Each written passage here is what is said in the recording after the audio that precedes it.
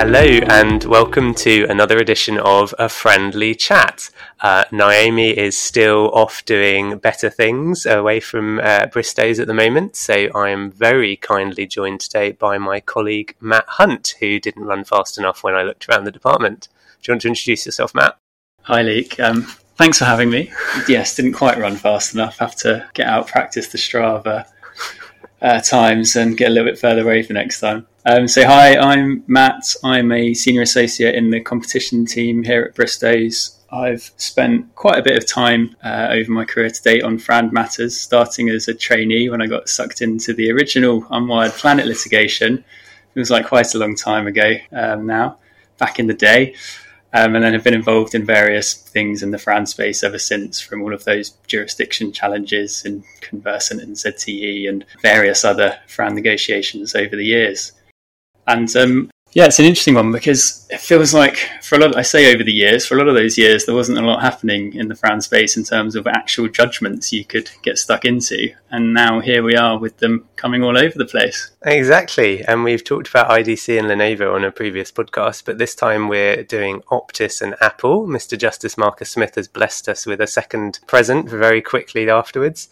And we thought we would call this podcast the Bluffer's Guide to Optis and Apple, what you need to know to talk for 5 minutes sensibly on the judgment, he says. Obviously, we'll see if you agree with that at the end of the podcast. So starting at the end, almost. So the particularly interesting thing about Optis and Apple is I can't quite remember what the demands were Optis made when it issued the claim form, except that it included the word billion. Yeah, so can you remind us where he actually came out? Was it 2 billion? I think it's about 50 million, wasn't it? I think you might be right, yeah. 56.43. So yeah, it looks like a big win for Apple on paper. Absolutely. The question is, once we delve into it, is it really a big win for Apple, I suppose? But yes, certainly compared to what they were seeking. In terms of a breakdown as well, I think that's some for the future and some for the past as well. Yeah, that was one of the points I thought was interesting. And I mean, to some extent, I'm aware that at the end of the judgment, the judge says that the parties will have to go back to him, have the matter returned so that he can consider the precise terms of the Frand license. And this feels like one of those important points that has kind of got lost in that kind of muddle at the end of the judgment of we'll sort it out later. Because there seems to be something where the judge says the license term should be until the end of the patents, that the patents expire, but then he's also only requiring Apple to pay for a term of 5 years for that forward-looking part. Yes, and indeed it looks like he's kind of approximated, doesn't it, by saying you need to pay till the end of the patents. That's obviously a variable term, but let's call it 5 years, but it's not immediately clear. I think this is what you were saying, it's not immediately clear if things are quite that simple, and it's going to come out of the wash of the consequentials hearing, which was 4 days last week. It was 4 days, was it? 4 days, yes. Wow. That's longer than most patent trials to argue about the consequentials following a judgment. Yeah, but I suppose with points like that thrown in, it's not that surprising because, I mean, who knows when all those 4G patents are expiring, and there are also some random references to 5G, and the judge's keen desire to avoid the parties coming back to argue about 5G or have another dispute over that. But they didn't really deal with 5G in the judgment, and it's the kind of thing that you would have thought would have made a significant impact on the rates and various other matters if you were suddenly throwing that into the mix as well.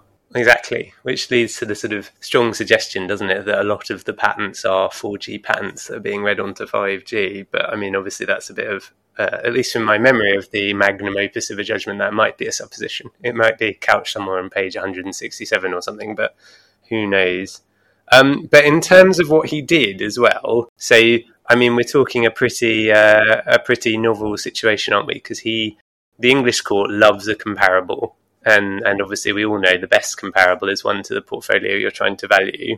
But perhaps you'd like to remind me what he actually did with Optis's comparables. Basically ignored them, I think. Yeah, well, you threw me a bit by saying the English court loves a good comparable and the best one is a value comparable for the license to the portfolio, because I feel like that was the case. And maybe now it is no longer the case, given that in this case, Marcus Smith just seems to have ignored the Optis licenses completely. I think on the basis that he thought they were all with such small parties that it was easy for Optis to get higher rates, and therefore they weren't useful comparables. And so instead, he's just looked at some of the Apple licenses as his basis for the entire rate. Exactly. And it's interesting, isn't it? Because I agree, it does sort of look like, on the one hand, he's turned the approach the court had been taking slightly on its head. On the other hand, you could say it's consistent because Mr. Justice Mellor in IDC and Lenovo also ignored the licenses with the bit players, is probably not quite the right word, but the smaller players who were paying sort of close to or at the headline rate, and said, well, that's not really a proper comparable license. Let's look at all the comparables with the Samsungs and ZTEs of this world and Optis, all the key important manufacturers, Xiaomi, Huawei, Apple, etc., and see what they were paying. It's just that here, you didn't have any of those. Would you say that's fair? Yeah, I think that's a fair summary. Excellent. Okay, good. Well, it's always good when people agree. So in terms of what he actually did, so I don't know if your understanding is different to mine, but I sort of understand he was doing a quasi-top-down thing, but basing it on effectively Apple's licenses. So he was trying to work out what the universe is, and then looking at all of Apple's licenses and valuing the universe, or 1% of the universe, based on that license, knowing how much of the universe that license related to. And that gave him a huge variety of figures for what a share of the universe was worth, and thus the universe. And then he seems to do some complicated averaging maths that's redacted, and then out pops the magic number. Is that fair? Yeah, so I think that is a fair summary. It is really hard in cases like this, where so many of the calculations are redacted, to unpack what the judge has actually done and precisely how that he has worked through the calculations. I think it is also interesting that, like in Unwired Planet, the judge has kind of he's had the evidence from a series of experts for one side and a series of experts for the other side. And whilst we all know the experts have their duty to the court and are independent, you do often end up as the judge in a position where you have these two very conflicting approaches taken by the experts in their evidence. And so it seems to be a case where the judge has just basically ignored all of that evidence and charted their own course through the middle. I don't know if you think that's a fair. Yes, I think that's fair. I think there might even be a quote somewhere from Mr. Justice Marcus Smith in the judgment saying he wasn't going to follow either expert's approach and just do his own thing and make his best hash of it, which, as you pointed out, is kind of a judicial thing to do, isn't it? I suppose some key figures which are quite useful to know, albeit technically from an English law point of view not binding on a future judge, was he thought the total SEP universe included about 26,600 patent families. He reduced that to 22,000 to take into account, in inverted commas, the fact that the stack size increased over time. And then obviously he looked at Optis' share of that. So Optis was held to have 0.61% of the universe. And then, for reasons that are entirely redacted in the judgment, so therefore very useful for us, Apple only had to pay for 0.38% of it. But who knows? I suspect they probably already had a license to some part of the portfolio they had purchased from someone else, but who knows? So basically, the judge decided the Optis portfolio was worth about $8.235 million a year, and $5 million a year to Apple for their lower share. So in terms of using the Apple licenses, because obviously he held that the Optis comparables were, I think I'm right in saying he used the term worse than useless. I wouldn't like to misquote Mr. Justice Marcus Smith, but I think that is a quote, given the fact they were with very small parties. But he used the Apple comparables, he worked out the price, and I think he was pretty clear, and I'd be interested in your thoughts on this, that he was pricing this license for Apple, right? Do you agree that's clear, rather than as a sort of benchmark? Yeah, I think there is a part in the judgment where he talks about how what he is seeking to value is the value to Apple of having access to the portfolio, as in, so like the set of the patents in that stack figure that you mentioned that are owned by Optis, the sort of the SEP holder in question here. And that is a different approach that was taken in Unwired Planet, and I think also in Interdigital and Lenovo, where they're sort of focused more at coming out with a benchmark FRAND rate that applies for that portfolio. It's difficult to know just on the basis of these cases how much of a difference that makes in practice to the figure you end up at if you're taking a similar approach in the calculations, aside from the point you've already mentioned about the focus on the Apple comparables instead of the Optis ones. It is a difference in approach that seems potentially quite an important one. Yeah, exactly, because you could see an argument that if you're using a party's own comparables to value the stack, that's for that party. You can similarly see an argument that you're doing a sort of quasi top-down type thing based on the only data you have that you think is reasonable, which is those particular set of licenses, because if top-down, ultimately, you're just trying to value the stack, aren't you? And yeah, and I mean, say hypothetically, Apple had been incredibly successful in obtaining very low value licenses compared to every other player on the market. But then if every time it's in court, it's ending up with a rate that applies for it only, as opposed to a more general one for that portfolio, where Apple's own licenses would then be assessed with the licenses that everyone else in the market was able to achieve, you think that would end up going in a slightly dangerous direction that just favours the big players who have the most bargaining power. Yes, indeed. But then interesting how that fits with the court's view that it's really the big players who can negotiate hard who are the ones who seem to be used as comparables. But then that said, as Mr. Justice Mellor said in IDC and Lenovo, I think they referred to Apple as being a bit of a special case, able to command its own prices for things. So it's just going to be very interesting to see what the Court of Appeal does with these two judgments. I can vaguely see it hearing a joint appeal, albeit it might be the longest appeal in history, but just to try and solve some of these issues generally. But that is obviously very much up to Lord Justices Arnold and Burse, I would say. Yes, it would seem likely that they would be on any appeal court constituted to hear this. Care to put your money on whether they're going to consolidate them? I don't know. I mean, I was going to ask you to guess at which of the, I guess, many potential issues that could be appealed do you think are most likely to make the final grounds? Ooh. Whether or not, oh goodness, that is supposing quite a lot, isn't it? But it's one of the really difficult things about these cases, because so much of them are fact dependent, and it's hard. You can't second guess the work that the judge has done on that. I mean, there will have been hundreds, if not thousands, of pages of submissions and evidence that the judge has had to consider in order to reach this judgment, and a lot of the points that we're saying are, hard to see what the basis for that is, or it seems to have been given relatively short shrift. I mean, that may well not be the case. It was a however many weeks long trial. Like, everything may well have been considered in detail at the trial, and then you're only getting a snapshot in the judgment of the sort of the final conclusions, and kind of unpacking what the actual legal principles are that you could appeal on, instead of just factual points where it would be virtually impossible to do that, is a very tricky balance. Yes. Well, hopefully we'll have some grounds of appeal in due course to shortcut our guesswork. But, I mean, it is an interesting case. As you said, it turns on its fact, and ultimately the court is here. English court's view of these things is that if people can't reach agreement, it will give you an answer. And one party or another party may not like the answer, but that's the point, isn't it? That ultimately it just is an answer, at least. In terms of a few more interesting little points for the Bluffer's Guide, I'm fairly certain this judgment's pretty consistent with what Mr. Justice Mellor said on per unit rates, i.e., again, the court has sort of shied away from ad valorem, with a few comments to that regard in the judgment. Again, past infringements need to be fully paid for, and interest has been declared to be payable on them. But the slightly interesting point of deviation in that regard is Mr. Justice Mellor completely ignored limitation periods and went back a long way, whereas I don't think the same can be said here, can it?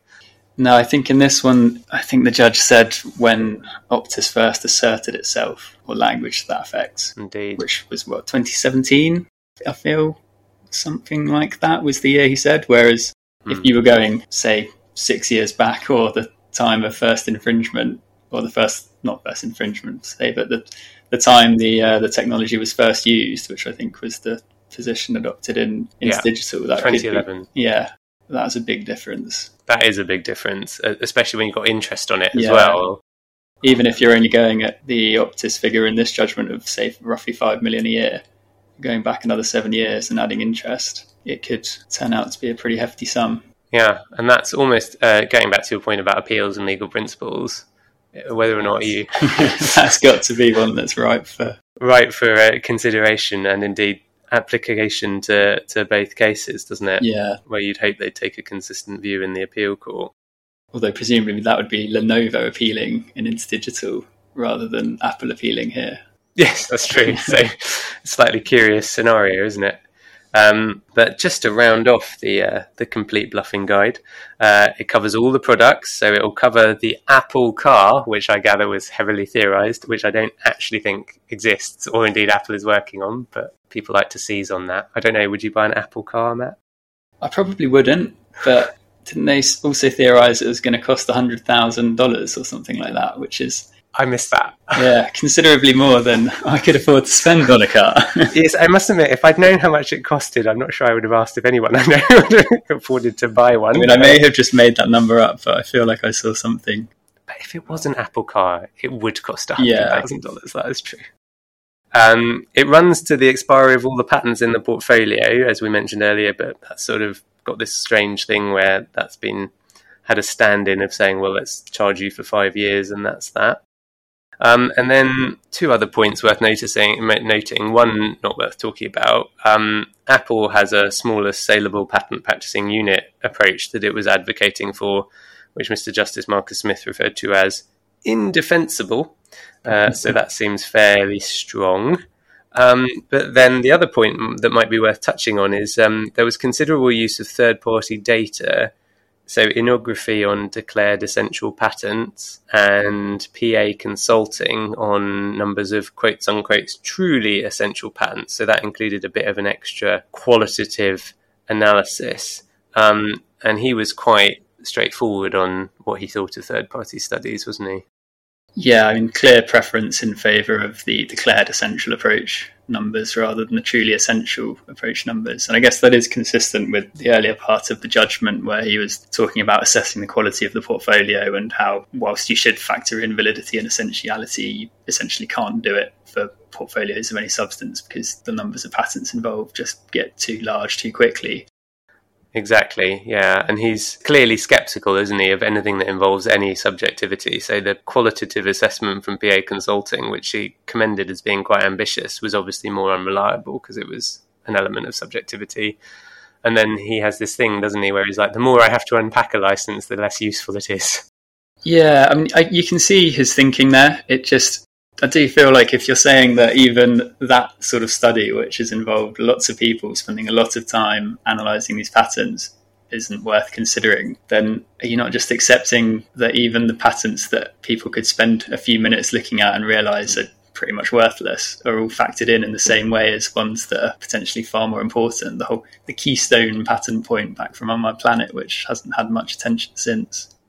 And I suppose the tension with the fact that if the court's trying to replicate the negotiation in the wild, isn't it? And in the wild, dramatic term for telecoms negotiations, but in the wild, the various companies do use these reports to inform themselves. Yeah, and also, the classic proud lists and the exchange of claim charts. And what's the point in companies doing all of that if you're going to then go to court and the judge is going to completely ignore that and take a completely different approach? Yeah, and indeed, sort of circling back just to complete the thought on subjectivity, at the end of the day, what license doesn't need any unpacking? Yeah. If you're using it as a comparable. I can't think of one, to be honest, but there we are. Just to round it off, because I am late to approaching the 20-minute mark, he took a view that hold up and hold out were essentially irrelevant and basically threw out the abuse of dominant allegations. I don't know if there's anything you want to add from a competition law perspective, given you are a competition lawyer. I mean, on the abuse of dominance stuff, I think we'd kind of seen the approach Mr. Justice Burst took in On My Planet, and this was largely rehashing similar kinds of arguments with a bit less of a focus on the Huawei ZTE Court of Justice judgment. But I'm not surprised that it didn't really go anywhere. There was a good quote from Mr. Justice Smith in there somewhere about it feeling like a cause of action looking for a harm or something like that, rather than a damage looking for a cause of action. And I mean, Apple were suggesting, I think, that the losses they had suffered as a result of this potential abuse of dominance were the costs of doing the trial. And, it's not going to be a convincing argument to raise issues like that in front of the judge. So I'm not surprised that they didn't get much traction with those arguments. I do think there is still a role for competition issues in France generally. Back in the Unwired Planet days, we ended up going to the Court of Appeal on some Article 101 arguments about the way Ericsson had divided up its portfolio. And I think, depending on the facts, there's still potential for that sort of issue to come back, I think, in these Fran cases in the future, just as there are many. Basically every Fran case you look at has its own facts and its own novel issues that everyone gets very excited about and that will keep the lawyers and the judges busy for many years to come, I'm sure. I don't think there's that much to say about the competition issues in this case particularly. No, that's just for my edification, that's the age-old privateering argument, yes, isn't it? Because we all like an imperial British metaphor, apparently. Yeah. Brilliant. Okay, excellent. Well, thanks very much, Matt, for joining. I suppose, every Fran case turns on its fact, but we have had quite a lot from the court recently about how these cases can now, having gone through the ringer a few times, be a lot more streamlined and dealt with more efficiently. So it would be good from a legal point of view to see that happen. But otherwise, yes, thanks for stepping into Naomi's shoes in her absence. Hope it hasn't been too traumatic. No, it's been good, although obviously I'm sure can't compare to Naomi herself in terms of quality of any content and analysis provided. But I hope she's enjoying her mat leave, and we'll see her back soon. Absolutely. Many thanks. See you next time. Bye.